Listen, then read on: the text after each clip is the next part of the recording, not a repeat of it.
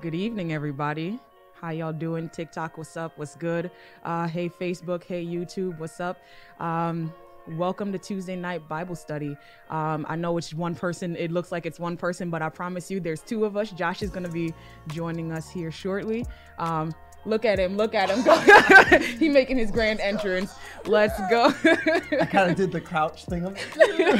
that you know, you put the finger up at church and you do the excuse me as you do the booty scoot aside across the view. Like, I'm sorry. You got the old mothers in the church hat in the back be like, yes, baby, come on by. Come on by. No, it was funny during service because I was trying to I had to go up there and grab the little podium thing and not podium, the stick thing. And I was just trying to be all discreet and all quiet and stuff. And Apostle Whitney's like, hey, oh my God, no one's supposed to see me. I'm supposed to blend in with the crowd. And here you're calling me out. I'm like, oh my gosh. So it's been a year. It has been a year. It really has. It's been a year since Josh and I have done a Bible study together. And thank you, Mom and Dad, Apostle Jimmy and Whitney, for allowing us to be here and to share the word. Thank you both. We love you all so very much. It has been a year. Lots happened in a year. Lots happened. A little older, a little wiser. Yeah. I'd say a little bit. If I grew 1% every single day, and then means, listen, no, good. I'll take it one step at a time, 1% at a time. Yeah. I'm so here for it, and I'd like to think we've gotten a little wiser. You know, if nothing else, we done grown up and glowed up a little bit. For real though. Oh my gosh! And just hello to TikTok, hello to YouTube, Facebook, Twitch. There's a lot of different players I guess we got going on. If you can, subscribe, share, y'all do your thing, because any little bit helps. It helps tremendously. Yeah. So you got the algorithms, all the algorithm. I can't say it right. He says it so much better. Oh, it's not fair. I wish I could say it so perfectly, but there's a word I'm looking for, but I'm not gonna find the word. So Dad's just smooth with it, just mad smooth. Yeah. All right. Before we jump in, you'll see that the title today is called Sharpen on the Rock, Cutting Through the Spirit of Heaviness, and we're going to spend a bit of time talking about that today. But before we jump into anything, we're just going to pray and give this time over to the Lord. Do you want to pray? Yeah. Father, I just want to say thank you for just allowing us just to give this word. And as we prayed earlier today, I prayed again. I pray that this would be refreshing for those who are just feeling downcast. Lord, that people's souls would be rejuvenated, that there'd be several people who listening to this message who went from feeling really down and depressed, that would be able to encourage themselves in the Lord, that they would be able to be strong and courageous, that they would be able to walk out their salvation in victory and in triumph, and that they would be able to realize that they have the crown of faith upon them, the crown of victory, upon them. And that they would be able to go throughout their Christian walk, their walk with you, Jesus, as victors and as champions. That the defeated and failure mentality would just be broken off in the name of Jesus. That people today would realize that you are our deliverer. You are the Lord of hosts. You are a warrior. You're serious. You don't just you don't take this stuff or take our issues and problems haphazardly, but you're so concerned with our life. And so, Lord, I pray that we would just be attuned to what you have to say today through us. And I pray you'd speak to Fran and I, and also speak to everyone else who is listening to this, that they be blessed. I just want to say thank you, Jesus. I praise you. I worship you. And I pray all this in Jesus' name. Amen. Amen. Excuse me. You're good. Today's gonna be so lit. Just to give a kind of a backstory, Josh and I walked in, and we didn't consult each other about what we were gonna talk about, and then we just sat down. We were like, all right, we'll talk about, see what the Lord has been ministering, and it was exactly in tandem with one another. It was awesome. So we just sat here for like an hour and we just talked, and Josh recorded it, and I was like, Lord, you was doing some things. He homie dropped. The Lord is I call the Lord my homie, because he really is. He was dropping real bombs, and it was absolutely amazing.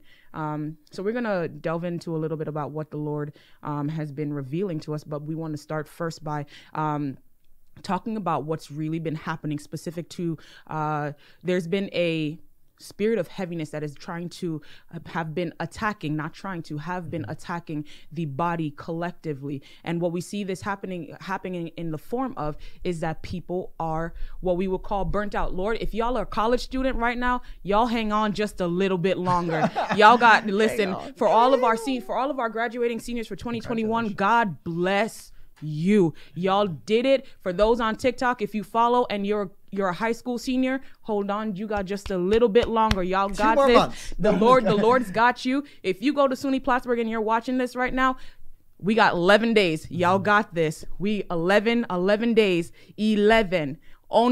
We got 11 days left. Y'all got this. The Lord has you. I had to just channel the inner Spanish because I'm just so excited. There's only 11 days left. And we do bless the Lord for you, and we thank you for all of and congratulations on the hard work that y'all have done. I find that this year has been extremely challenging in a lot of ways. It's been rewarding in some and extremely challenging in others. So if you have managed to graduate during this specific time, congratulations. Keep up the good work. Good luck on your finals. I would say may the curve be in your favor, but the Bible also does say study to show thyself approved. So do your work. You've got a little bit longer. Keep going. But there has been a spirit of heaviness that has been has been attacking the body, and what we're seeing as a byproduct of that is essentially dullness, right? And we're seeing it's being cloaked in different ways, shapes, and form, right? We're seeing people that have a lack of drive, no motivation, people that have been struggling with getting out of the bed in the morning. Yes, some of which are specific to symptomologies of depression, yes, but then there's an overly and gross fatigue that's consistently happening. Where I love sometimes how Bishop Jakes explained some stuff. He was like, I see the sunshine, but it has no luster. And so some of that where people are going muted, that's the word, where believers are walking around muted and are a shell of themselves because they have been attacked so constantly by the spirit of heaviness. Now, this doesn't mean that every time you feel your reaction to heaviness or depression is, woe is me, I can't do this anymore. You can have a smile on your face and still be suffering from this. You can still have a smile on your face and still be walking around like everything's okay, but there's something missing, and you haven't been able to place what that missing, what feels off. Something doesn't feel right. No matter how much you try to rest, no sleep seems to come, or if you do go to sleep, no rest seems to come. All of which are forms of attack from the spirit of heaviness. You got anything you want to say, or? I mean, it was interesting because I was reading. Do you mind if I just shared Psalms 25 a little bit? So I was reading Psalms 25 last night and today, and the first few verses just really hits. We'll get to this, but it says, "To you, O Lord, I lift up my soul.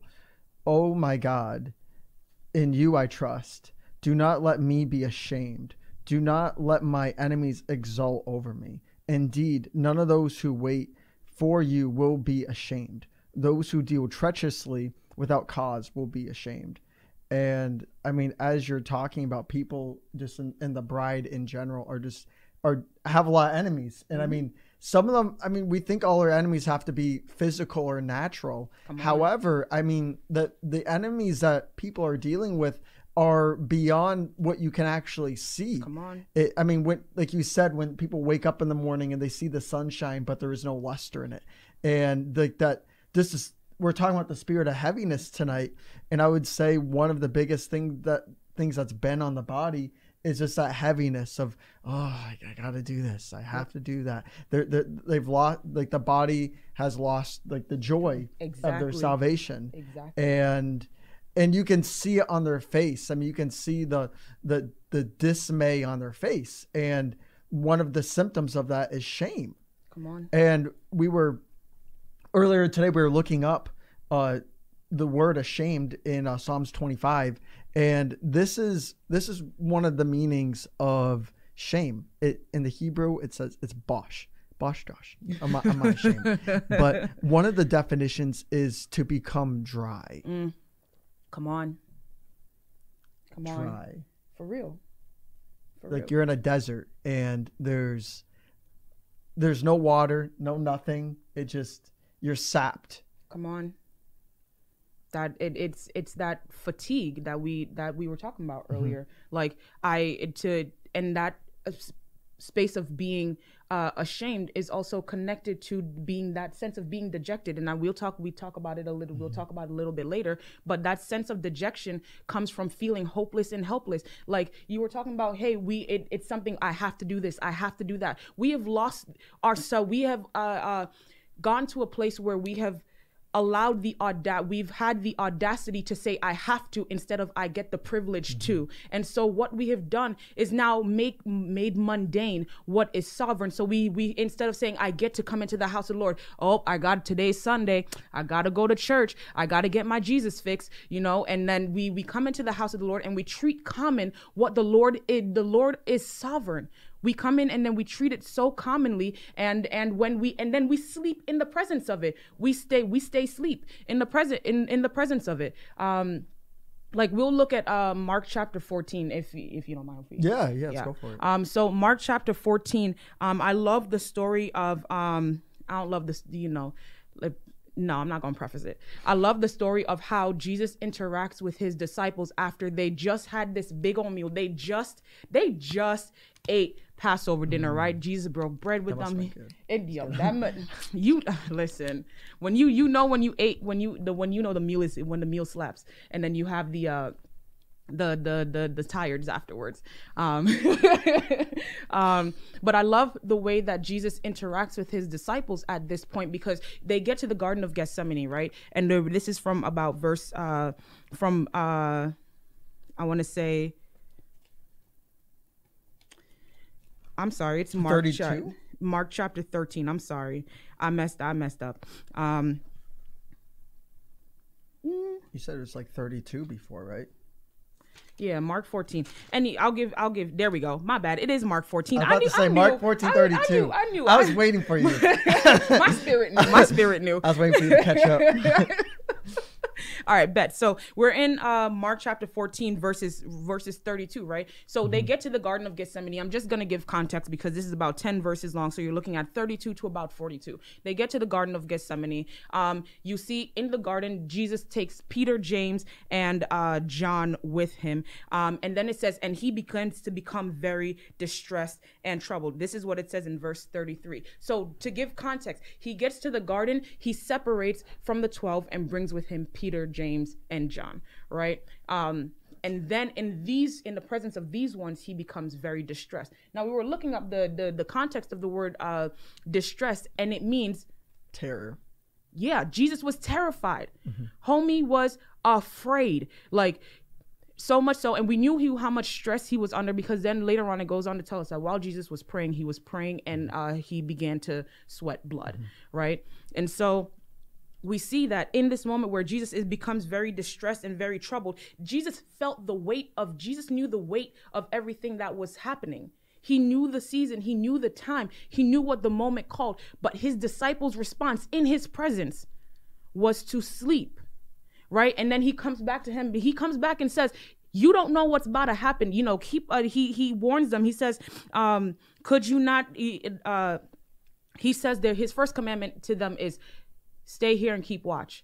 He didn't ask them to do nothing else. He said, stay here, keep watch. Oh, that's true. Yeah. That wasn't too bad. He says in verse 34, my soul is deeply grieved to the point of death. Remain here and keep watch. Now, we were just looking in Psalm 25 where David lifts up his soul to the Lord. Now, what point do we have to get to where we lift up the content of our soul before the Lord? Yeah. You have to be in a state of deep grief to be able to say, Father, the very essence of me, I give to you, because I on my own strength cannot do this. And so the Lord is going, Jesus says, I'm grieved to the point of death. So remain here and keep watch. Now we all know the story. Jesus goes to pray for a little bit, and then he's interceding, Lord, if it be your will, let this cup pass from me. And then he goes on to say, nevertheless, not my will, but your will be done. He comes back. His people stay asleep, right? They was just, you know, when I there was a friend of mine that said, you know, the sleep is good when it's seasoned with salt and pepper, like, because you just gosh. Like, that's when you get them. And that's how I imagined that they were just like comfortable, laid back, like, whew, you know. But the Lord, like, he has a conversation with them several times over, saying, keep watching and keep praying that you may not come into temptation. The spirit is willing, but the flesh is weak. And then it goes on to say, again, he went away. He went away to go pray again and came back and did the same thing. They did the same thing. So we see that this happens about 3 times when they're encountering. But we see, interestingly enough, the posture of when it comes to Jesus versus the disciples, right? Jesus goes in the presence of the weightiness of the situation, fully understanding the hour, fully understanding the context, fully understanding the weight. And his posture is, Father, nevertheless, not my will, but your will be done. Right? And Father, nevertheless, not my will, but your will be done. His disciples, who were also with him, who misunderstood the time that they were in, who did not understand the significance of the hour that they were in, were asleep. Now, it says that their eyes were heavy and they began to fall asleep. Now, the way that translates is that there was an oppression. That word heavy that is used there is also translates to oppression. So the oppression of the time caused them to fall asleep, right? And so we see that they're both in the same time would have 2 different responses. And so we see in the body, we are all in the time is the time. There's no denying the significance of the hour. However, we have 2 distinct responses that we can have. We can either take the posture of Jesus or take the posture of the disciples. I mean, the posture that like the disciples were taking, like kind of hitting on that. I mean, they were kind of thinking carnally. I mean, like that was their mindset, and their carnality led to dullness. I mean, they got instructions from the Lord, like literally God. They got instructions from God, and they fell asleep. And oftentimes when we begin to grow dull and we allow the spirit of heaviness to overtake us, and we just allow the oppression just to mess us up, what begins to happen is we're not as sharp as we used to be. And when you're dull, you make bad decisions. You make bad decisions for yourself, and you make pre-deceived bad judgments about other people or about even commands that God gives you. When you're just really tired, when you allow that to take over, it doesn't matter if you get a word from the Lord, because it's like, oh, I'm just tired. Yeah. And then like you could have like the craziest experience with God, but when you like keep on allowing that oppression just to stay in, when you keep on receiving it, then I mean that's the result. Yeah. And I love what Jesus did. Like he poured out his soul. Yeah. And if we don't pour out our soul, we're not going to get any results. Again, it all goes back to the posture. I mean, even like if David, it said, I lift up my soul. He didn't say I lift up my like he could have said, oh, I lift up my hands too. But I mean, yeah, I mean, maybe it represents the soul. I don't know. But I mean, he said soul for a reason. I mean, and your soul means mind, will, and emotions. Like I'm like everything that's in my thoughts, everything that's in my mind, and usually when we got to lift up our emotions, because oftentimes they're not where they need to be. Mm-hmm. And our thoughts aren't always what God wants us to think. Our emotions, I mean, if you look at the news, I mean, that will provoke you, that will arouse you. Mm-hmm. You hear gossip, you hear one side of a story, and that will mess up your emotions, or if you're told a lie, and that may mess up your mind. And that's why David said, to you, O Lord, I lift up my soul. Oh my God, in you I trust. Come on. So I don't trust in my mind, I don't trust in my intellect, I don't trust in my emotions. I'm not going to trust my heart, because it can be deceptive. Yep, it is. And I mean, when Holy Spirit comes and changes our heart, then it's easier to hear. But I mean, we need to constantly line up. Our soul should be lining up with the Word of God. Come on. And that's why that's why it's important for it to be completely poured out, like you were talking about. One of the things I love, one of the things it's necessary to say is that feelings are not fact.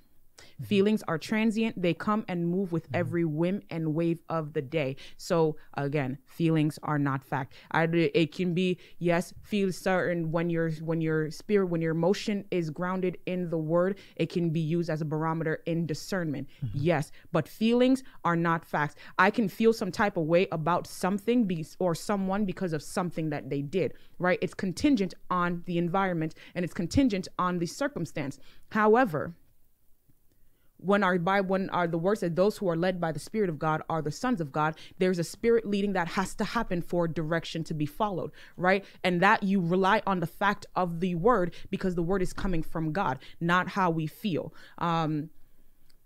I'll say I'll leave it at that. There's a necessity to submit our will, our intellect. That's why Proverbs tells us, do not be wise in your own conceit.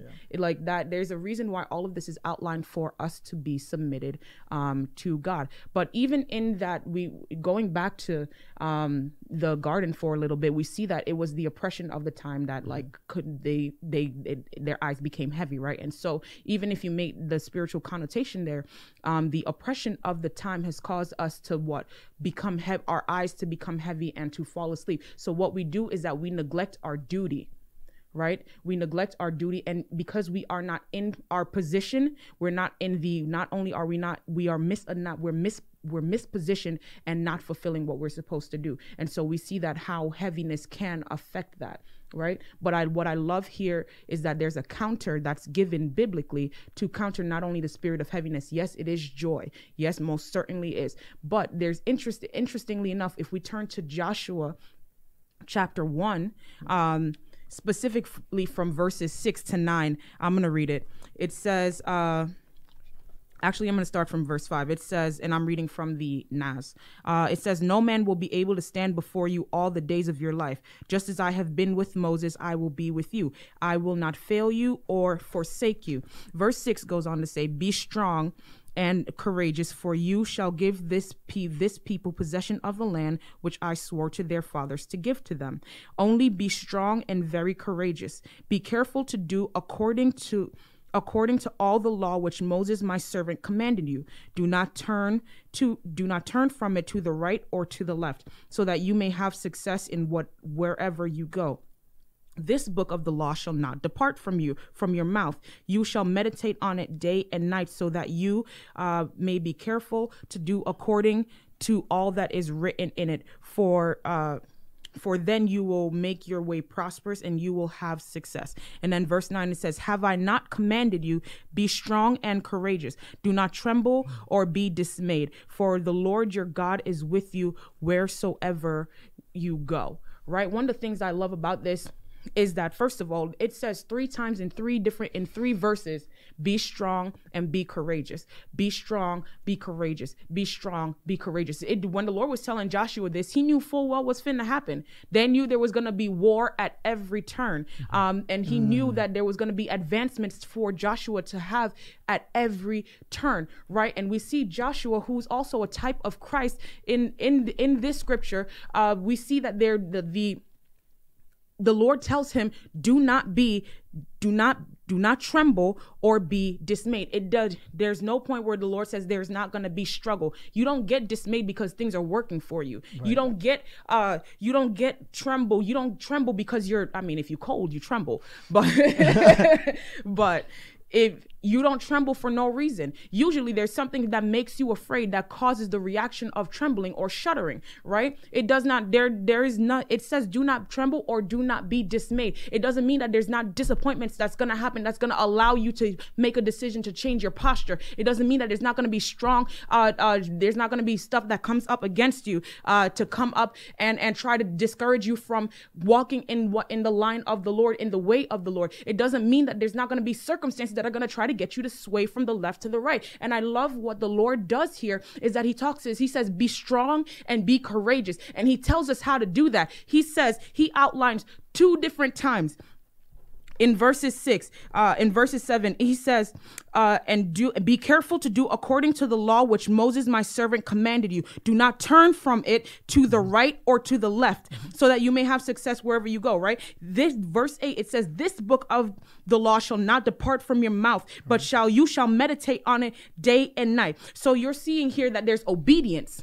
First and foremost, you're supposed to do what the word says. There is the meditating on the word, and then there is the speaking of the word. What I love here is that Joshua's capacity to be strong is not contingent on his own strength. It is it is only possible by standing on the word. It says, then shall you be successful. Then shall you be successful. Only be strong and be courageous. Now, what does that, again, to go back, it does not mean that there's not going to be circumstances that will make you try to feel afraid, or try to make you muted, or try to gain ground on you, or try to dissuade you from the way of the Lord. However, you stay rooted and grounded in the principles and the edicts of the Lord. When you stay in the word, when you read the word, not just read the word, when you obey the word, you meditate on the word, and you release the word. Why? Because the releasing of the word in its time, in its season, creates the reality that the Lord has created for you. How do I know this? In the beginning, the Lord said, let there be, and there was. And so we see in Isaiah, it tells us that my word goes from me, and it shall go on to accomplish what it is that I say it's going to do, right? And so we see here that the capacity to stay in the word is going to help you be strong and be courageous. It is not contingent on our own might. It is not contingent on our capacity to be valiant. Joshua, within his own right, was pretty courageous dude. I mean, like, he went up in what was it, the land of the Philistines and he was like, yo, look at these grapes are huge, and so we see that he in and of his own right was kind of a courageous dude. However, the longevity that's needed for you to be strong and courageous is only found in the word. Right? That's so key, and that's why, like, even like, I keep on going back to Psalms 25. I'm going to keep on going back in there over and over. Like, after verse 3, when it says, indeed, none of those who wait for you will be ashamed. Those who deal treacherously without cause will be ashamed. It goes on verse 4, and it says, make me know your ways, O Lord. Teach me your paths. Lead me in your truth and teach me. For you are the God of my salvation. For you I wait all the day. Mm-hmm. And I'm gonna skip a little further, but at the end of Psalms 25, it says, guard my soul and deliver me. Mm-hmm. Do not let me be ashamed, for I take refuge in you. And then verse 21 is so key. It says, let integrity, which means wholeness, as you said earlier, let wholeness and uprightness, which means incorruptibility, preserve me, for I wait for you.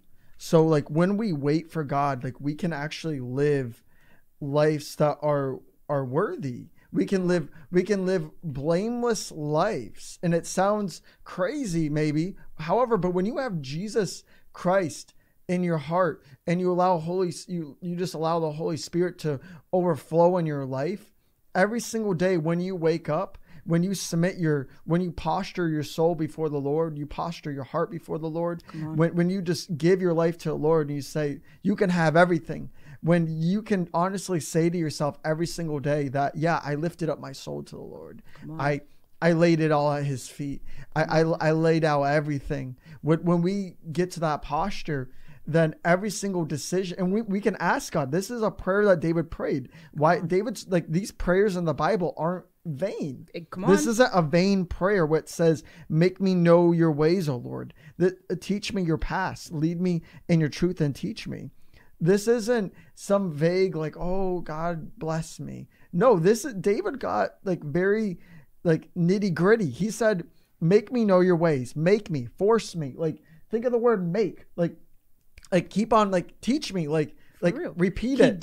He desired it. Exactly. He desired it. Mm-hmm. So you gotta desire it. Come on. Yeah. That's the caveat. Yeah. That for real. And even and when we're looking at the word as the one that keeps you grounded, as the Lord is making his ways known to you through the beauty of his word, this is what sharpens. This is what sharpens. What I love is that what Hebrews 4:12 says, the word is alive and active and sharper than any double-edged sword, dividing the soul, spirit, joints, and marrow, right? And so we find that if you look at the analogy that I used earlier, was that you're in the hand of a master craftsman, right? It was the Lord that fashioned us. It was the Lord who made us. It was the Lord who created us, right? And so we're looking at the chief cornerstone, right? We're looking at the word of the Lord, who is the chief cornerstone that was rejected, right? What happens is you are literally, the knife is being sharpened on the word. The knife, you are being sharpened on the word. And so what happens is that the knife doesn't lose its capacity to be a knife because it's dull. Right? No, but the word is necessary for us to sharpen, for not only for us to be sharpened, but for us to be effective in cutting away. And so right now we're talking about cutting away the spirit of heaviness. This is why we have to be sharp. This is how you get through it. You have to be sharpened in the word. It is necessary. It is the Lord that allows the right pressure. He is the master craftsman, right? And so what happens is we have an ability to be sharpened not only by the word, but we allow ourselves the vulnerability to be in his hand. Some of us have a problem with this vulnerability because it requires us to get out of ourselves, right? And so what happens is instead of having the opportunity to be sharpened against the word, God, whatever separates me from you, make it right. Father, not my will, but yours be done. And being sharpened on the word, what happens is some of us don't want to be held in the first place. And so we would rather be consistent with our own dullness because we'd rather be put to the side. But the moment we say, Father, hey, God, I'm pouring out my soul to you. This is an opportunity for the Holy Spirit to come, for the Lord to come in and begin to apply the right pressure at the right curvature, at the right speed, at the right force, and you becoming sharpened. And then what does that make you do? It makes you be effective because you're not hacking away where you would take hacking and you in your own strength would try to hack something away to try to make it work. The Lord says, okay, butter, slice. Dad has some knives that are just some beautiful knives that like it's so sharp. He did the paper, like the paper cut, and I was like, ooh, finesse. And so that's what it is. That's what we're supposed to be. We're supposed to be effective, but there's a vulnerability associated with not only pouring your soul out to the Lord, but saying, God, I need to be held by you. Right? And trust being held. What I love is that in Song of Solomon, chapter 2, what it does, when he's talking to the Shulamite woman is talking about her encounters with the Lord, she says, his left hand is about my head and his right hand is about my waist. That means that she was being held securely. There is a level of safety in knowing that you are held by the Lord, by the creator of the entire universe, and that even though it is uncomfortable. And let me just say, this is a word to exhort you, to encourage you, right? But this does not mean that it's going to be comfortable and it's going to be like, it's not going to be warm and fuzzy. This is like, nah, you need to do this work for it to pay off, but also surrender. There's a necessity for the body to be in complete surrenderance to the Lord, where we saying, God, I trust that you've got me. God, I trust that you've got me. I cannot see all of it, but I trust that you've got me. And then I love that the Shulamite woman is talking about what it means to be held and to be protected, and that there's safety in that because she's being cradled by the one that she loves. When you recognize that you were expertly created, expertly crafted, there was no mistake made when God created you. When you recognize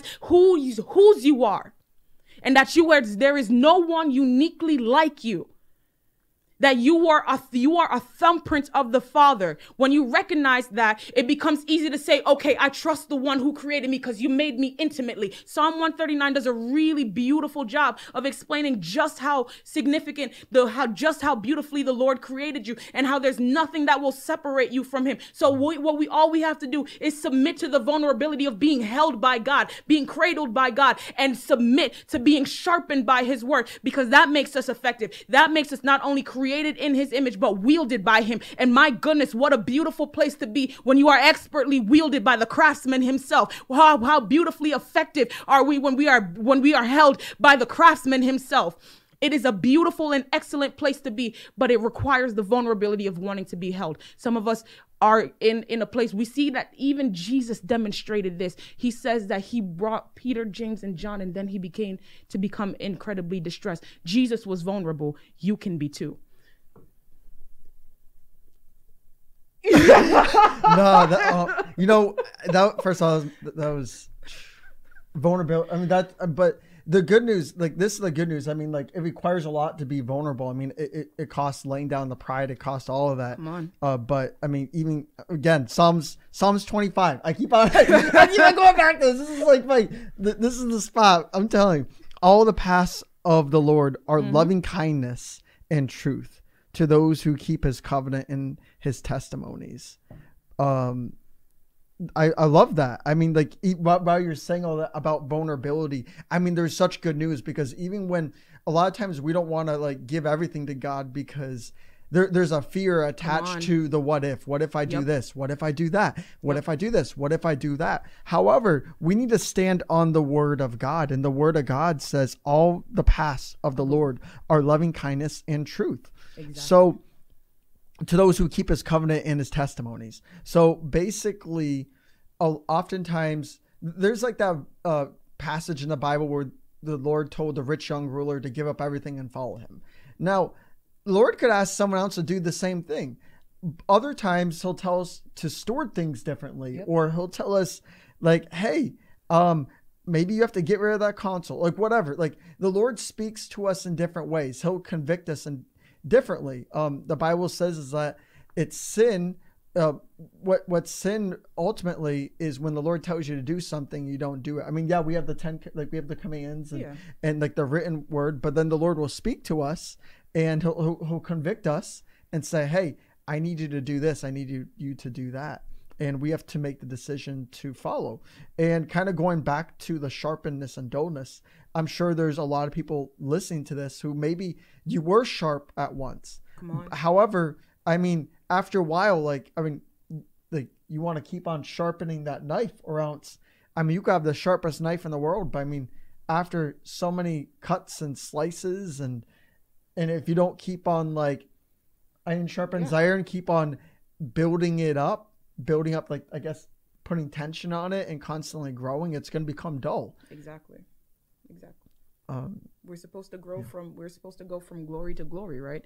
Deliverance to deliverance. There's no, one of the things I heard last week is the moment we stop learning, we become irrelevant. And so there's a place where we need to be, where we're consistently learning from the Lord, and learning and not just learning with the intent to say, I am to be puffed up in your own knowledge. No, it has to be coupled with understanding and application. And so we have this moment where we have an opportunity to really and truly learn the Lord. There's so many facets and dimensions of the Lord. The elders, they just say, holy, holy, holy. They literally just say, holy, holy, holy. Now, you mean, there is such a place where we can get to, where we get to know God more when we leave earth, right? And so there's nothing that you can learn that's too much in this specific time in this specific time. The Lord has already, God is infinite. And so your way of understanding him will be infinite. So there's we've not achieved it all. We've not, what is that? My mom says, you've not arrived. And I'm going to say what my mama says. You've not arrived. There is a necessity to be not only students of the word, but good stewards of the word. Knowledge puffs up. You can read the word to be a theologian, right? And have nothing to show for it. But a life honorable to the Lord is one laid down to him. And so that's the place that we need to be. And he wants to bring us out of this place of consistent heaviness. 2020 to 2021 has just been, I'm gonna be so real with y'all. I'm over it. Like, and that's the God honest truth. Like, I saw a post that was like, oh, I'm gonna ask my mama to see if that offer to slap me into next year is still on the table. At a certain point, I felt like that. But the Lord is kind, and the Lord, I kid, obviously. The Lord is kind, and the Lord is favorable. And he's very, very, very, very kind. But the reality is, there's a lot that we've not yet processed. Some of this has to do with the traumas that y'all have gone through the last year too. There's been a lot of areas where people have experienced loss, where they've experienced grief, where they've experienced frustration, increase in anxiety, increase in isolation. It has been a tumultuous year. However, it does not dictate our posture. The Lord tells us to be strong and to be courageous, but that strength and courage is solely found in him. And so when you get to the place where like, God, I'm so depleted, the command is also to rest. There's wisdom in resting as well. We rest in the presence. Uncle Todd says it best. He talks about rest and revelation all the time, and it's absolutely beautiful. There is a command for rest in there. So if there's a physical part of this where it's like, okay, we got to take care of ourselves, that's the truth of it. But the spiritual part of it is that for this dullness that is trying to overtake the body, the sharpening is required. And so this message is designed to be encouraging to you all, but it's not supposed to feel comfortable. This word is supposed to bring conviction, because that's what the word of the Lord does. It rightly divides. And so now that you've now heard this word, you are now accountable to it. And so do what y'all have to do. And if you don't know, ask. There's literally nothing wrong with asking. I ask 1,000,001 questions. Yeah. But I keep on like looking at this. I'm listening to everything you're saying. It's so good.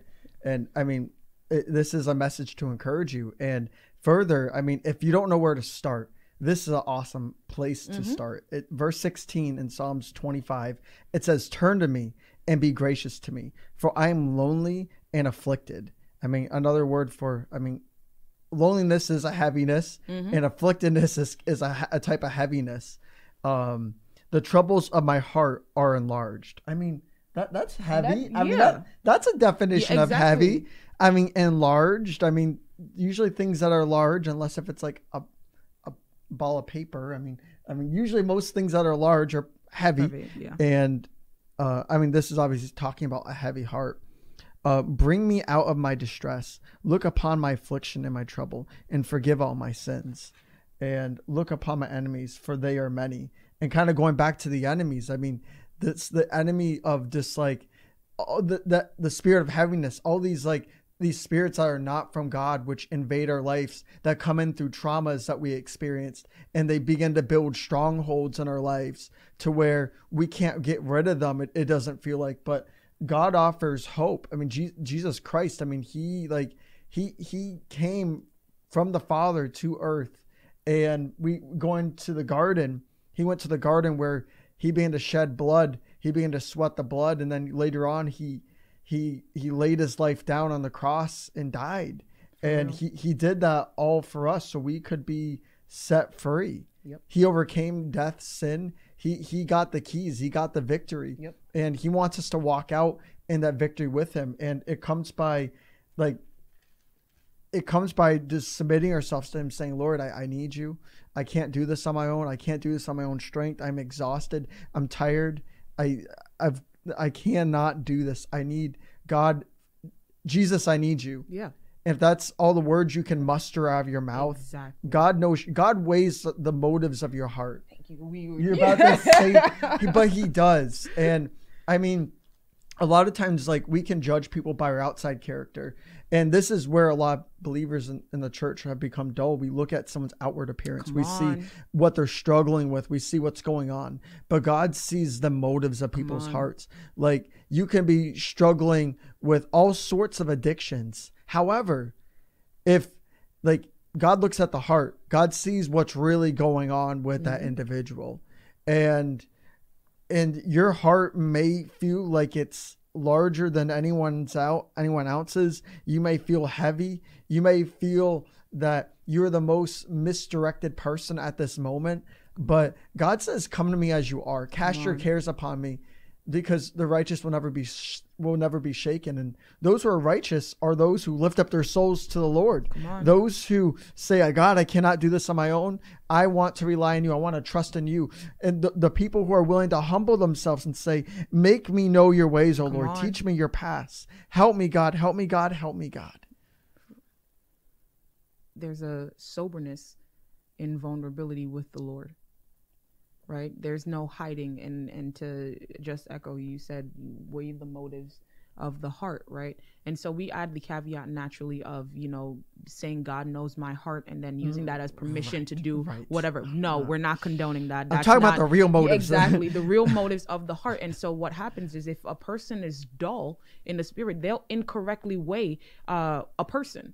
And where we're supposed to use discerning of spirits, the gift of discerning of spirits, to rightly discern what is happening for a person. The person can be struggling with something and really saying, God, I am sick and tired of this, but every time this happens, I fail. I do not meet the mark in this area. This consistently happens to me. I am tired of it. There's a difference between that and then saying, God knows my heart. I'm finna go turn up, on club going up on a Tuesday.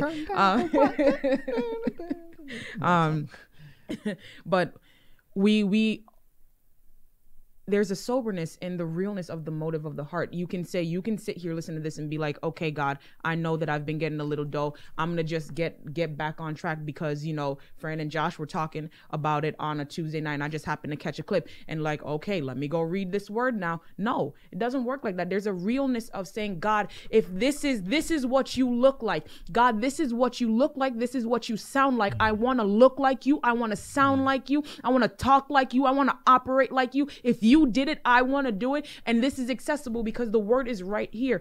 However, if we get to a place where we're like, we get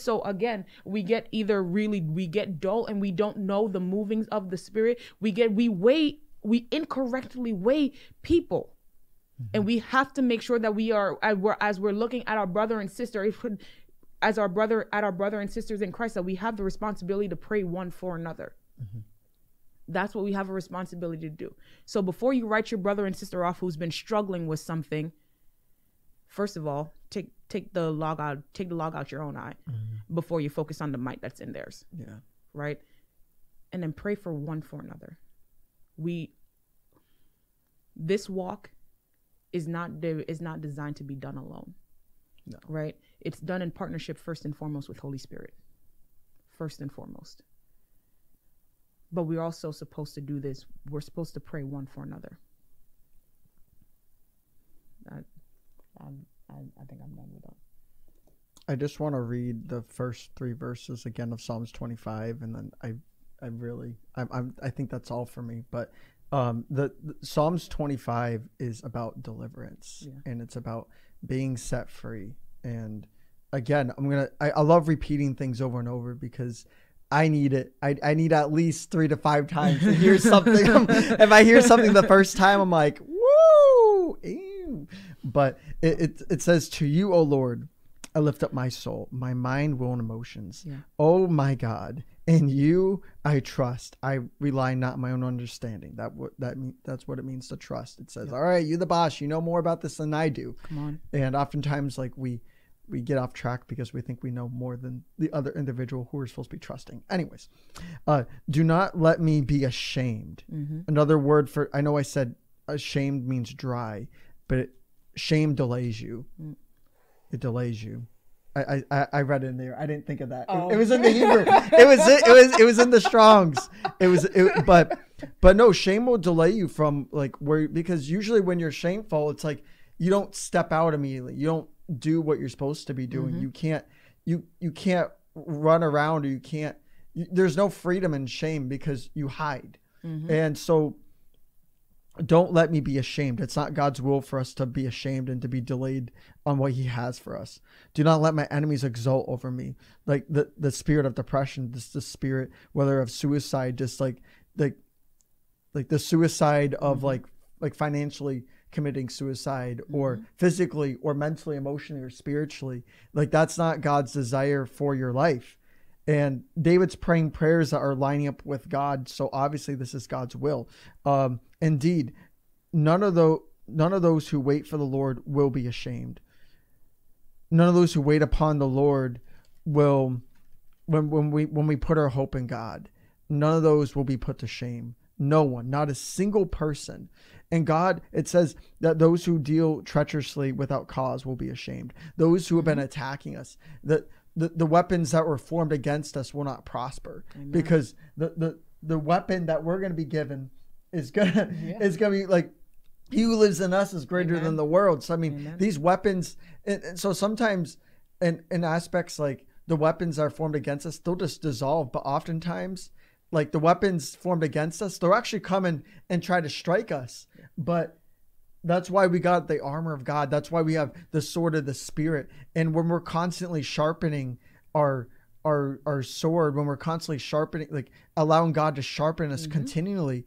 I mean, imagine someone tries to come at us with a stick and we over there with the sharpest knife, and we just go, boop, boop, and it just goes, shoo, like just like the bamboo. Yeah, just exactly. That, I mean, that's how and I'm not trying to like downplay like the enemy, but when we, when it says like no weapon formed against you shall prosper, I mean, when we allow ourselves to be sharpened by God, it doesn't matter what comes against us. Because someone said this to me, they were going under a lot of spiritual attack today or the past week, but their discernment was 10 out of 10, and no matter what came at them, they were hitting those 3-point shots every single time. They had someone guarding them. You know how it is when I'm horrible at guarding people, and so I mean, imagine like me like trying to like guard someone who's a professional basketball player. So I'm coming against them. I'm trying to block their shot. I'm trying to make them not prosper.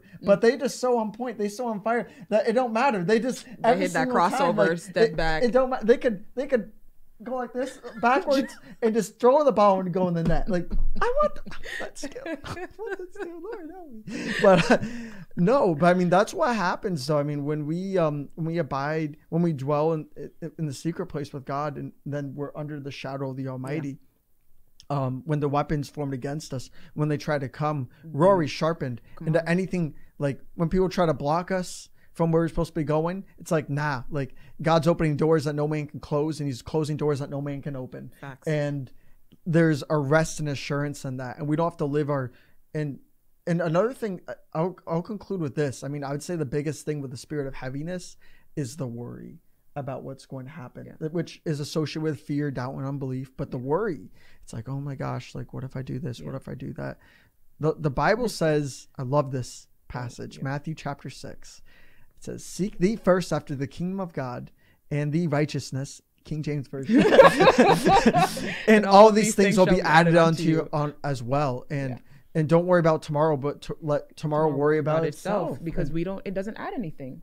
It doesn't add anything to us. And if God cares about the sparrow, if God cares about the grass, if God cares about all these things that are much lower than us, how much more does he care about us? Exactly. And God loves you. He loves you so deeply. He loves you so much. And his paths, the paths of the Lord, are loving kindness and truth to those who keep his covenant and his testimonies. Exactly. So we encourage you, be bold and courageous. Exactly. Like, take this word and take it for what it is. Take it for, this is the truth. And God's never going to he's not, like, you're going to go through hard times. We all do. But he's not going to let you down. Amen. And that's the difference. And that's, I love what you said about all the paths of the Lord are loving kindness. It also means that all the paths of the Lord are merciful, right? With that, it's not the same for everybody. So, before we finish, let's address, stop comparing yourselves. You do not compare your walk to somebody else's walk because so-and-so has achieved this, or this person, or everybody has their own lanes. So worry about your lane. Mm-hmm.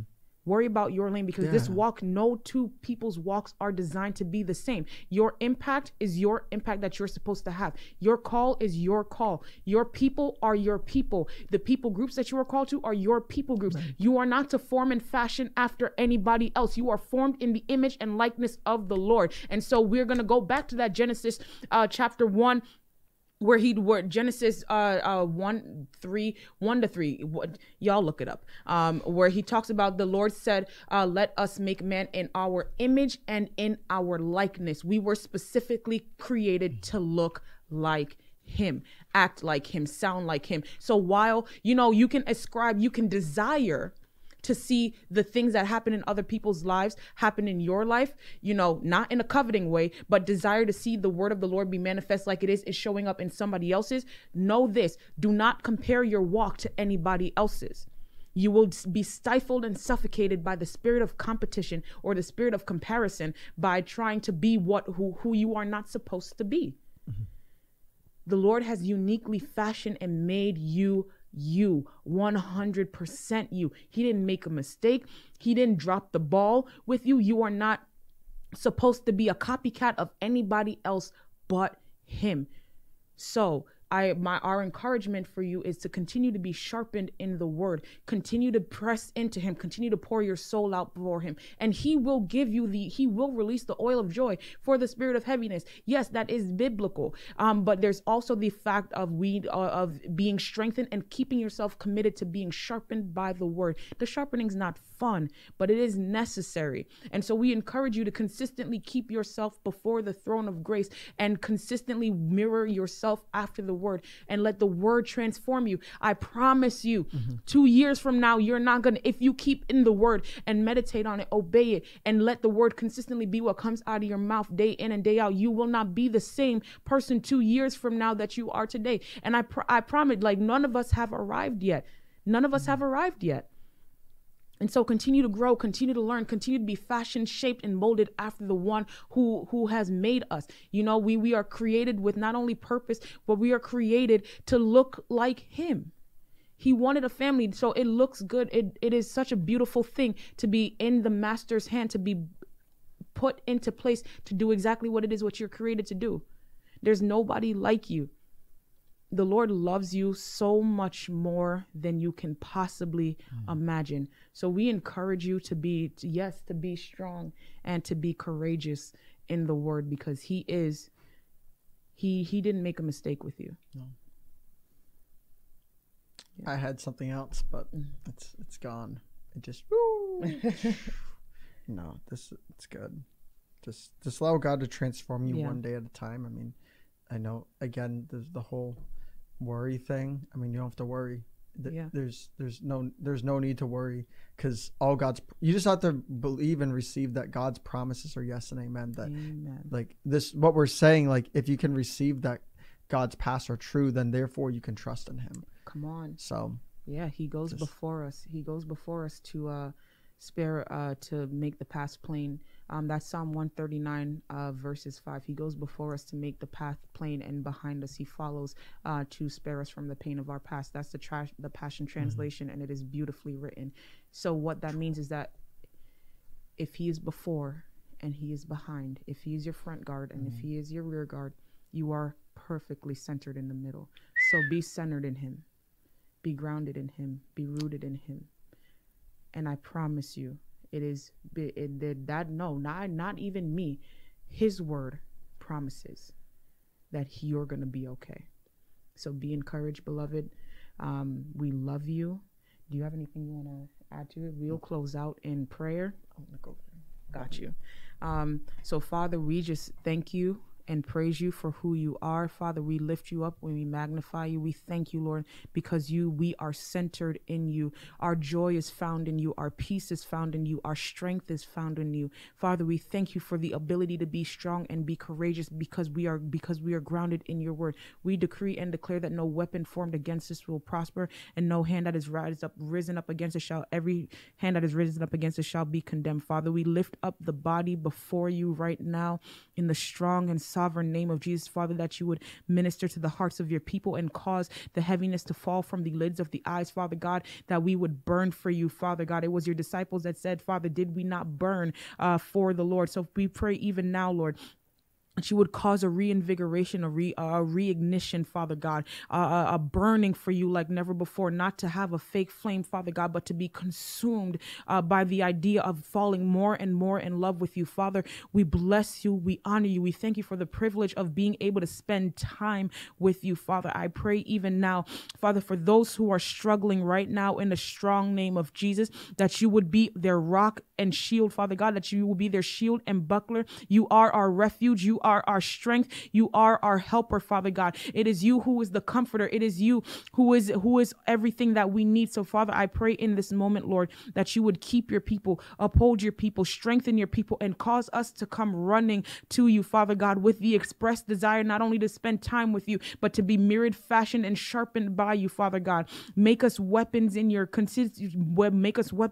hands, Lord. I pray even now for everyone under the sound of our voice, Father God, that the transformative love of who you are would gird, would bind together, would bind up, Father God, bind up the brokenhearted and keep them, and Father God, transform them. I pray even now, Lord, for those who are struggling with depression right now, Father God, that you would release the oil of joy, Father, for those who are struggling right now with torment in the mind, that your peace that surpasses all understanding would rest, rule, reign, and abide in them and over them right now. I decree and declare sweet sleep over your body right now in the name of Jesus, and rest, Father God. We decree and declare even now the blessings of the Lord, which makes rich and add no sorrow, over to your people. And we ask, Father God, for a spirit of refreshing to overtake like never before. Father, I pray even now for a shaking of the shackles right now that would have your people depressed, that would have them broken, that would have them bruised, that would have them weary. Father God, I pray even now for reinvigoration like never before, Father God. And as they begin to sing, as they begin to pray, and as they begin to worship like never before, God, that just as you broke the chains off of Paul and Silas in the jail, Father God, so you are breaking the shackles of your people right now in the strong name of Jesus. We decree and declare that no longer will you be bound by the spirit of depression, by the spirit of fear right now, or the spirit of anxiety right now in the strong name of Jesus. We decree and declare freedom in the mind, Father God. We even so much so declare that deliverance happens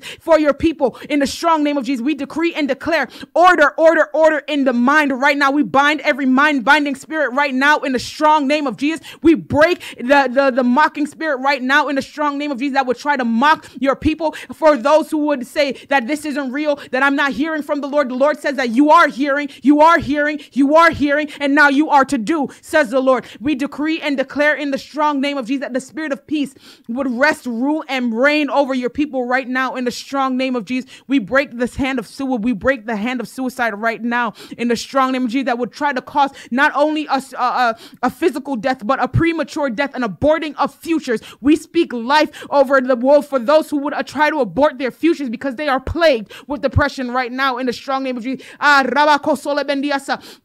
This is the word of the Lord, that you will be encouraged. You will be encouraged. You will be encouraged. Yes, God, we pray even now. We pray even now that you would let the encouragement rest upon your people, Father God, and stir their hearts like never before. Stir their hearts, gird their hearts. And as they gird their loins and keep the race and keep running the race, Father God, that they will consistently win, Father God. We decree and declare for where people have been taking losses, Father God, that you will show them what winning looks like, Father God. And we pray that they would submit themselves to you so that they can begin to win. We thank you, Lord. We bless you. We honor you, and we give you thanks in Jesus' name. Amen. We love